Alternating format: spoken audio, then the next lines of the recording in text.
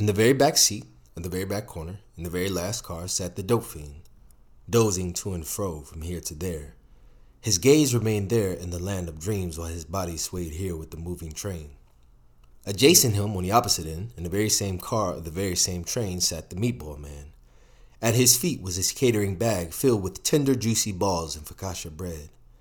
The recently jobless new entrepreneur could not afford a $50 cab and was forced to deliver his food on the MTA. Because of this, he sat sad, yet optimistic, and alone with his thoughts. It did not take long for the aroma to escape the insulated bag, and soon the smell of OG sauce and meatballs filled the roomy train. It was then that he noticed the dope fiend, across the way and through the poles, mimicking the movement of the train but his spine still when the smell reached his nose. Through his gaze and within his dream, the fiend was a child again, and standing in his grandmother's kitchen. He could smell her yams setting on the stove and her mac and cheese bubbling in the oven. He could hear Mahalia Jackson's tunes serenade the needle while Nana prepped food for Sunday's supper. He could feel the carpet fibers tickle his feet as he walked to the table and nibbled at strays of the resting meat. At that moment, he was jolted awake from the land of dreams and into reality, where he stood chewing on his fingers and standing above the man. Removing his hands from his lips, he said, "Where am I? You tell me. How did I get here?" Consequences of his habit had kept the dope fiend in a sleepless state for the past 4 days, causing him to exist in limbo between here and there. As a result, in his conscious slumber, the dope fiend stood up and, like a zombie, maneuvered his person across the train and through its loops until his nose located the source. The smell made him awake and everything became real again. Grandma's house was real. The smell of yams was real. The earth under his feet was real. He was real. All of it was real. The dope fiend had not felt real in 14 years. His reality was short-lived. In that moment, a familiar voice began to speak to him, not out loud, but only so he could hear. Noticing the shift in his person, the man asked, "Are you okay?" "I will be," said the fiend in a mischievous way. Somewhere deep inside himself, he could feel how he wanted to react. He felt interested in the aroma coming from the bag. He felt proud that his experienced nose recognized the cinnamon in its steam and remembered how his Nana would use cinnamon to season her fish.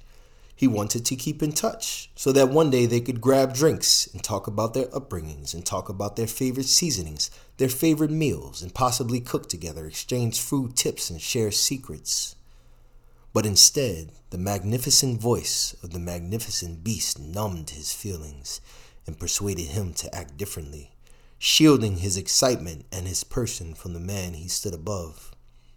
The fiend was helpless and no longer in control, trapped in his conscience as if a child was pushed into a narrow opening of a deep hole and left screaming up at the person who pushed him in for help. Back in reality, the man watched as the eyes of the dope fiend turned a deep glowing black. Through them, he saw the beast, and soon that is what he became. In an instant, the beast grabbed the handle of the bag and began to run towards the next car. However, his puny arms and unstable wrists were no match for its weight, causing his body to jerk when the handle's length reached its end. In one motion, the meatball man snatched the handle from his hands and stood up to better react to any new unexpected moves from the fiend. The few passengers occupying the car had by now removed their headphones and were aware of the commotion up front. Standing at an angle and with semi-balled fists, the meatball man said with his most serious eyes and most firm conviction, "What the fuck are you doing?" "Give me the bag," roared the beast, and with the swiftness of a cat, unlatched the handle to the train car door, swung it open, and trapezed the chains of the adjoining train, threatening to jump if the man did not give him the bag of balls and bread. When they saw this, the fearful and oblivious passengers began fumbling in their wallets for money to give to the unstable fiend.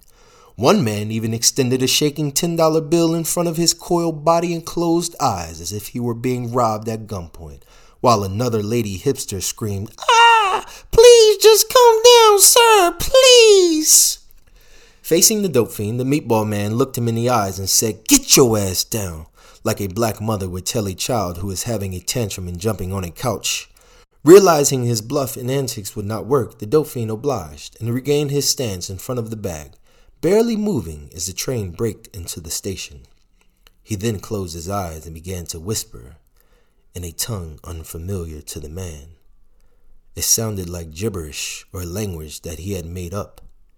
It then became crystal clear when the fiend suddenly stared into the man's eyes and began to chant, "Bibble, bibble, bibble, nabble, dabble, dibble. The food in that there bag is cursed, and henceforth and after the sound of my laughter will sing in your head like a curse." Before exiting the train, the beast stretched his left arm and 2 fingers at the man in his bag and cursed them both in the language he created. He then snatched the $10 with his teeth and gnarled at the watching clergy before stepping backwards out of the closing doors, watching the man through the train's glass until he was a blur. The meatball man, both curious and confused, went on to sell out of meatballs that day and credited his earlier encounter on the train as just another day in New York. The following morning, however, he received a phone call stating that a few customers were served slightly pink meatballs yesterday. No one had gotten sick, but you are no longer welcome to serve at the office. He hung up the phone and sunk into his seat. Embarrassed and distraught, he began to think about the dope fiend's warning and ponder the dope fiend's curse. To be continued.